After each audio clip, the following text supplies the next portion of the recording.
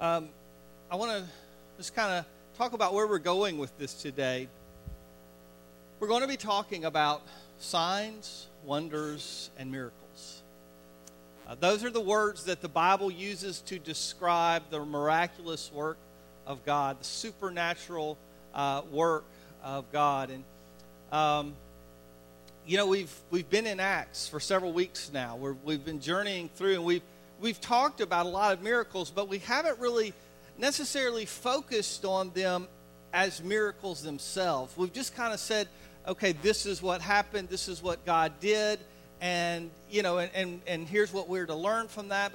But this is really kind of the first time that we're going to stop right here in the book of Acts, and we're just in the 5th chapter, and there's a lot more chapters to go. And there's a ton of miracles in this book. In fact, there are over 20 individual miracles that are listed, like this particular miracle happened. But then there are many other times where Luke, who wrote this book under the inspiration of the Holy Spirit, when he simply said there were many signs and wonders done. And so we don't even know how to count those. We just know that there was a lot of them going on. And this is interesting to us because the word miracle is used a lot today, but often not in a biblical sense. It's used as of something that's a coincidence or something, that good that happened, or it's used it's abused. It's used in some way by someone who's trying to get money out of somebody. But what about legitimate miracles? Is that something that you and I here in Columbus, Mississippi, in Lowndes County, that we really ought to be concerned about or think about today? Or is that something just from the distant past, or something that the missionaries in Asia and Africa, is that something for them? Or does God have something to say to us here in America about this today? Think about what we've already looked at so far in Luke. In Luke chapter 1, verse 3, we see Jesus, and his miraculous resurrection is referred to. Later on in Luke, in that first chapter of Acts, Jesus ascends, another miraculous act. In Acts chapter 2, after the apostles and the early believers have been gathered together praying and asking for God's will and asking for his Spirit to come, supernatural wind enters the building where they are, and tongues of fire supernaturally appear above their heads. Then they go out of that place, and supernaturally they speak in tongues, or that is, in languages that they had never learned themselves, and yet the native speakers of those languages who are gathered there for a religious celebration, they all hear in their own heart language, their own native tongue. We read later on in chapter 2, in verse 43, that many signs and wonders, many miracles were done by the apostles. In chapter 3, we read about Peter and John who are going to the temple, and they meet that lame man who had been lame since birth, unable to ever walk. He asks for money, and they give him a miracle instead. God works through Peter. And this man who had never walked in his life, over 40 years old, begins walking and leaping and praising God. In verse 5, Ananias and Sapphira lied to the church. And Peter said, and by doing so, you have not lied to me, you have not lied to men, Ananias and Sapphira, but you have lied to God. And they were each miraculously struck down for that sin. And then we come to this passage today. I want to ask if you would please stand with me in honor and reverence for reading of the Word of God. Follow along in your Bible or on the screen. Acts chapter 5, verse 12 to 16. The apostles were performing many miraculous signs and wonders among the people. And the believers were meeting regularly at the temple in the area known as Solomon's Colonnade. But no one else dared to join them, even though all the people had high regard for them. Yet more and more people believed and were brought to the Lord. Crowds of both men and women. As a result of the apostles' work, sick people were brought out into the streets on beds and mats so that Peter's shadow might fall across some of them as he went by. Crowds came from the villages surrounding Jerusalem, bringing their sick and those possessed by evil spirits, and they were all healed. Would you pray with me? Father, we come today, Lord, knowing that your word says that you are the same yesterday, today, and forever. You have not changed, either in your love for us or in your mighty power. God, you work as you see fit, according to your timetable and not ours. And Lord, may we never think that we might manipulate you into doing as we please, but Father, may we also never put you in a box and seek to limit what you can do. Work in us and through us today, we pray, by your Holy Spirit, and in Jesus' name, amen. You can be seated. As we seek to look at what the Bible has to say to us about these signs and wonders, I want us to watch a short video that really answers the question, is God still working in miraculous ways today? Or at least it's a testimony of God's work in one particular situation.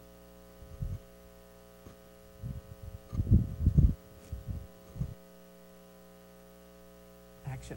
And we say good morning, America. On this Monday morning, I'm here with Chris and Sam, and Juju is nice enough to be here with us. Diane feeling a little bit under the weather today.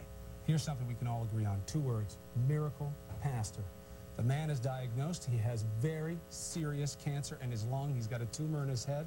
He says prayer will take care of it. Lo and behold. He never lost faith, and though his doctors cannot explain that his cancer has disappeared, they can't explain it. Is it a miracle? We'll let you be the judge. It's as simple as that. But first, we're going to get some new details for you in the case. Diagnosed stage 4, the worst cancer, and then it all goes away. They call him the miracle pastor. You'll meet him, and let's say your kids are gone, and Second acts, where do you move? What do you do?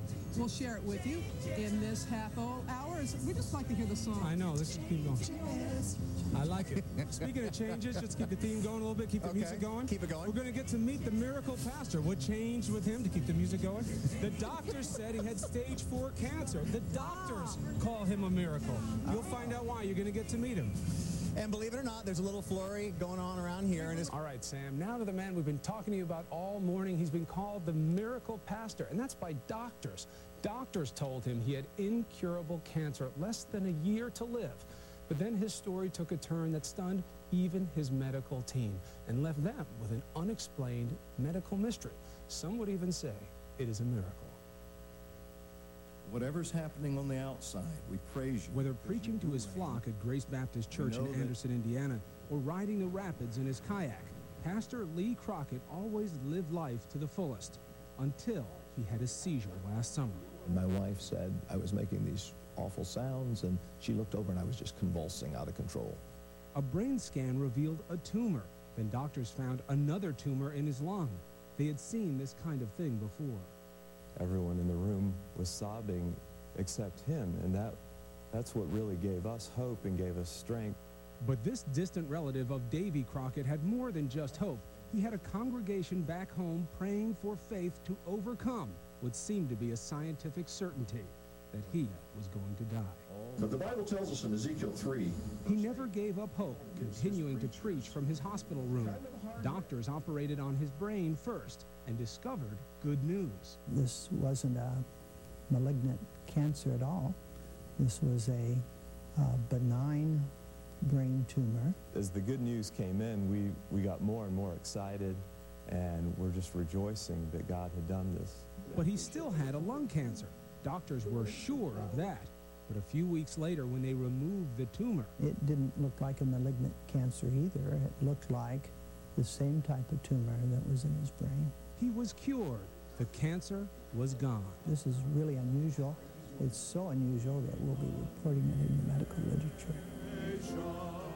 And we're joined by Pastor Lee Crockett now. And Pastor, we were speaking just before. It's so unusual to have, this is no debate between science and medicine and faith on the other side. These are the doctors who are saying they can't understand it. We got all the facts right? Right. They said stage 4. Right. They took a needle and tested the tumor and said malignant. Right. All the worst things you could hear, and then they disappear.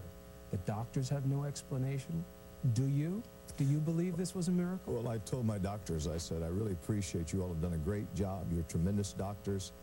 But you told me this was incurable. I think the great physician had a hand in this. The great physician, that's right, because there is no other explanation. Right, there really wasn't, because and it is a little scary. Even as a Christian, I've always thought, will I be ready? I had some wild teen years, and I had a few close calls and car accidents and gang fights, and I would go home and literally cry like a baby in my pillow because I was so unready to die. And I thought, as a Christian now, I'm ready. And when they were telling me that, there was a lot more peace than I thought there would be. Okay, I'm going to die. It's God's time, and that's okay, but I know God could heal me if he wanted to. And then when all of a sudden they came back and told me, well, first it was kind of still shocking when they gave me news after news. You've got a tumor in your head. We don't think that's the primary. Yep, we found a big tumor in your lung. We think that's the primary. We're going to do biopsy. Those were more painful than I thought they'd be. And then they said, this is it. But then you had to be nervous because they were so wrong the first time. Maybe when they say it's not a problem anymore, maybe they have it wrong. I mean, I'm sure there were lots of doubts for you. Not really, because they had explained it so much that they had explained that all the probability is that this large tumor in your head is not the primary, and then they found the one in my lung. So everything they had been telling me that was dire at first kept happening just like they said. In fact, they said the primary will probably be somewhere in your torso, probably your lungs, maybe somewhere else. They found it in my lung. Then they do the biopsy, and they said, we have really bad news, and it's lung cancer. And I never knew. They said, this is the most incurable. I thought of Dana Reeves, you know. The nation was shocked. She wasn't a smoker. They kept, you're not a smoker? No, I'm not a smoker. My dad died. He was a lawyer. He died of lung cancer, and he wasn't a smoker. Never smoked a cigarette in his life. And so I remember when the nation was shocked that, hey, how can this happen to Dana? She's not a smoker. Right. My dad had just died shortly before that, and he wasn't a smoker. You know, it's interesting. 23 years now you've been the pastor there, and with the word miracle, you want to be careful because you're afraid of charlatans. You don't want people to go out and start paying for prayer help. Exactly. But prayer was important, right? I believe so, and there's a passage in the old King James that says where Christ said, you have not because you ask not. So the other side of that coin, some hucksters use that to fleece people, really, you know. Pay me this and we'll give you a miracle at a time when people are most vulnerable. And that's why I'm a little antsy with the word, but you're right. Christ did say, I think it's a matter of, hey, God wants you to trust him. And if you trust him, sometimes he'll respond. And I was humbled to find out while I was in the hospital, the people of the church had gotten together and had this long, agonizing prayer meeting, and it seemed like it was right after that the pathologist came and said, you know, that we had that tumor, we had a big sample of it without any equivocation. We said, this is lung cancer, most incurable, you're incurable. And they were talking about, we want to try chemo, this, and then no cancer in it. I didn't even have to have any radiation, chemo, anything. I mean, at least for medical purposes of that kind of change, that's a miracle. Pastor, I appreciate so much you joining us today. Thank you very much, Chris. I really do. I'm glad to be able to shake your hand. It's nice to meet you. It's great meeting you. And that's so. Please have a seat. Please have a seat. You don't have to go yet. Okay. We still have a little bit of TV. Okay. Then we'll okay. See that? He's so ready to get on with his life. No. When we come back, how about the rest of you who are ready to relocate to a new city? We've got a road map for you. We're going to tell you about the best cities. I don't want to hold up the pastor anymore. We'll be right back.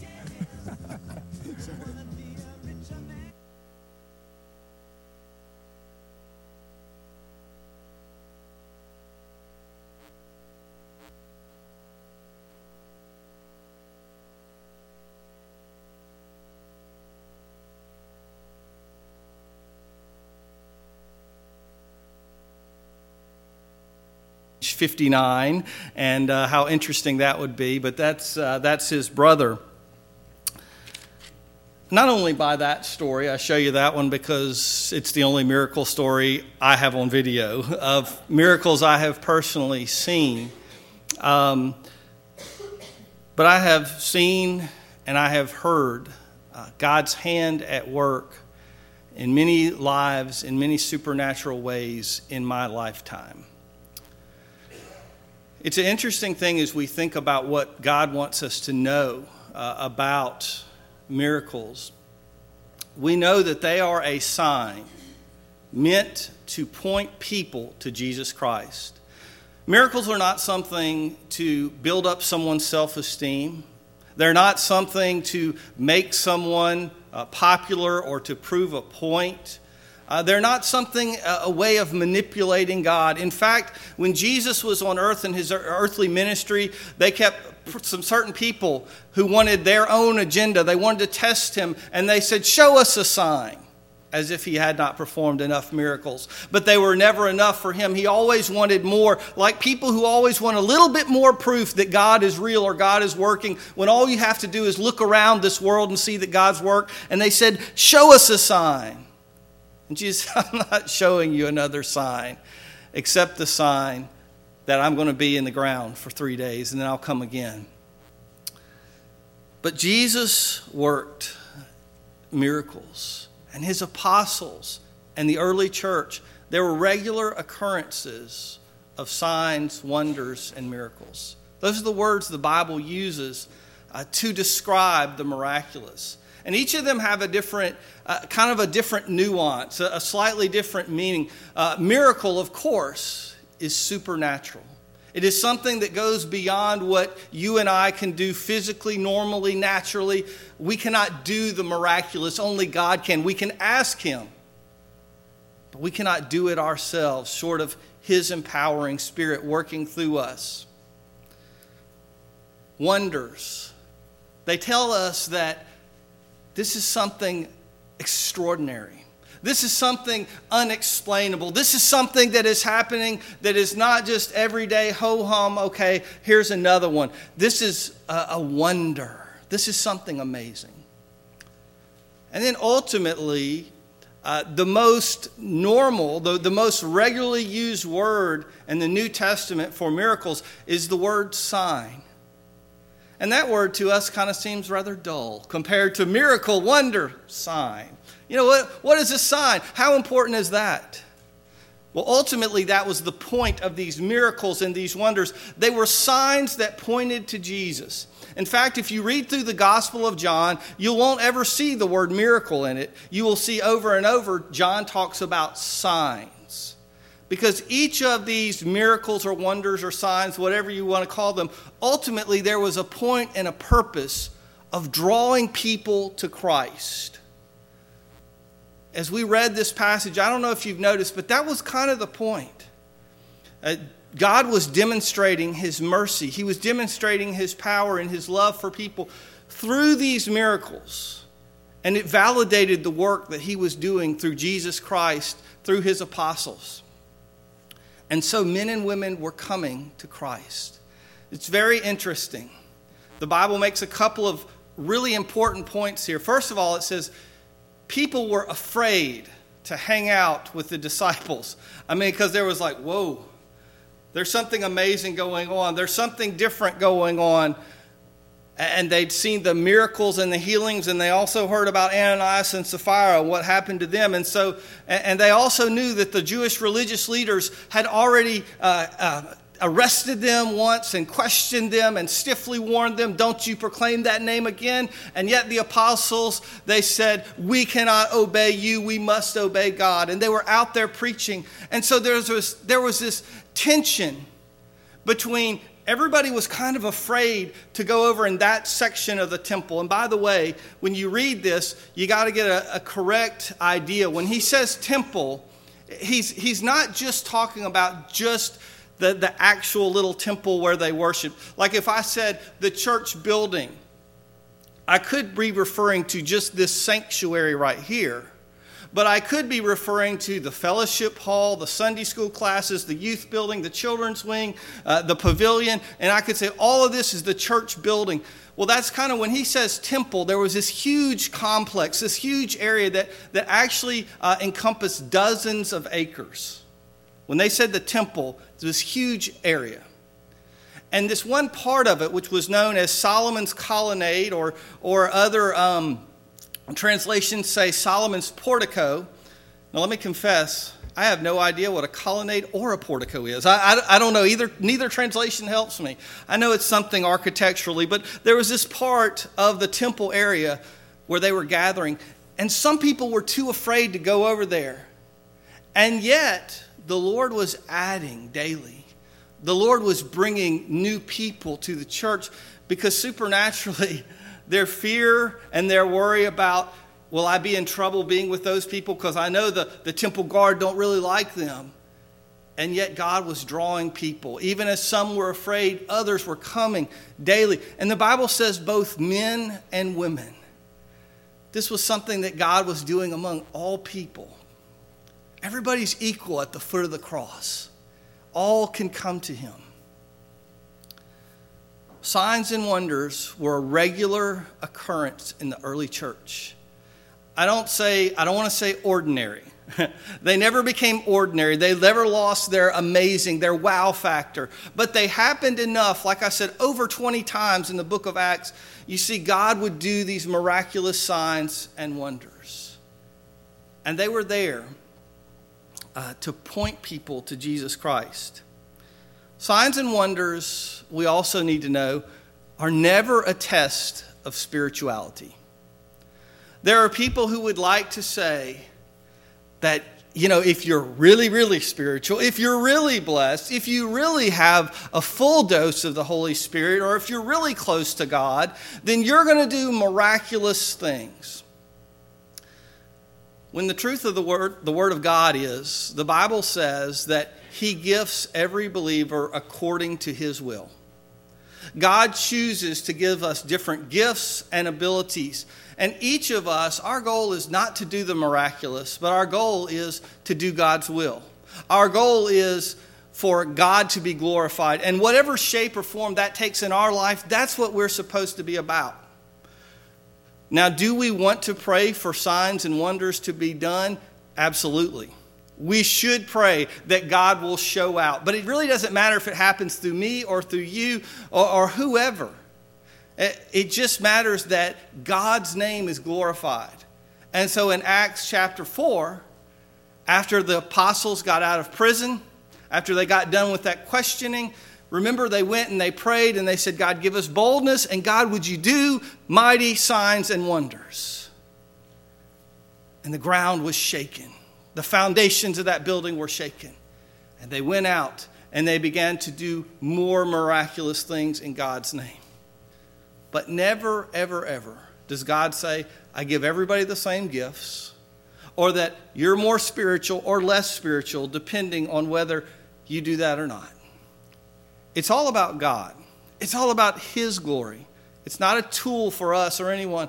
And so the worst of the worst, the folks that Jesus really was most frustrated with, the ones that he was harshest with, were in his day were religious leaders who twisted God, who twisted spirituality for their own power, their own control, their own money. And I would say today that the absolute worst of the worst is not necessarily in prison, but it is somebody who uses God and manipulates people with the guise of, I'll do a miracle, I'll save your healing loved one if you only send in this money. We'll see later on in the book of Acts, there's a circumstance where someone says, hey, Peter, I'll pay you money if you'll give me some miracle power. And Peter says, may you and your money perish with you. God takes that very seriously. We can't manipulate God. We can't make him do anything, but we are to pray that God would use his mighty power to work and to change lives. Signs and wonders happen regularly. Signs and wonders were something that God just chose by his will to do through certain people and not do certain people. But it was never a test of spirituality. It was always a sign for the purpose of evangelism. Why do miracles happen for some? and not for others? Why do they happen in circumstances and not other times? We don't know. I don't know. Other than to say, it's God's will. I'll never forget praying for the mother of a special needs teenage girl back when I was a youth minister. And I was so certain God was going to heal her. He had to heal her, right? He just had to. In this situation, the dad was hardly around. The mom was the rock. She was the one who knew how to take care of this girl. God had to heal her. And I was convinced that he would. He didn't speak to me. He didn't tell me, Tim, I promise you I'm going to heal her. But I was just sure. And yet it didn't happen. Sometimes amazing things do. In my last pastorate, there was a young woman in our young adults group, married, had a couple of young children, and she came down with a very interesting blood disorder. Her white blood count was lowered, and this gone on for days and then weeks and then months, and she was getting sicker and sicker, and there was no explanation, and there was nothing that the doctors could do. And our church and other believers began to pray for her increasingly, earnestly. God, please do something. And much like my cousin Lee, she came in one day and the doctor said, it's gone. It's all gone. Your blood work is totally back to normal. We have no explanation. We don't know why, but you're healed. Your health is perfect. In fact, God decided to do a little bonus. Just like I'll just do something else. She'd worn glasses all of her life. And after all that prayer, all of a sudden, she was able to throw those away. Some of y'all are like, amen, that'd be great. Tired of those contacts and those glasses. We didn't even ask for that. It was just like a little overflow, I can't explain that. I don't know how that happened. I just know that's what God chose to do and how he chose to respond.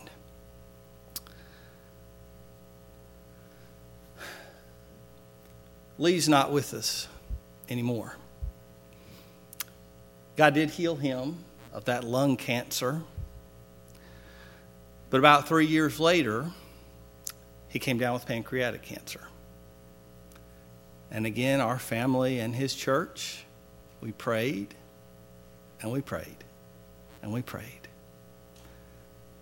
And yet, at this time, God's will was for him to go home and to be with him in glory. Do I understand that? No. I miss him. My children walked in that office where you saw that suit of armor. They could still tell you today how cool that was that they saw Cousin Lee's suit of armor in his office. He was a neat guy. But does that lessen the fact of the miracle that God had done in his life? Not one bit.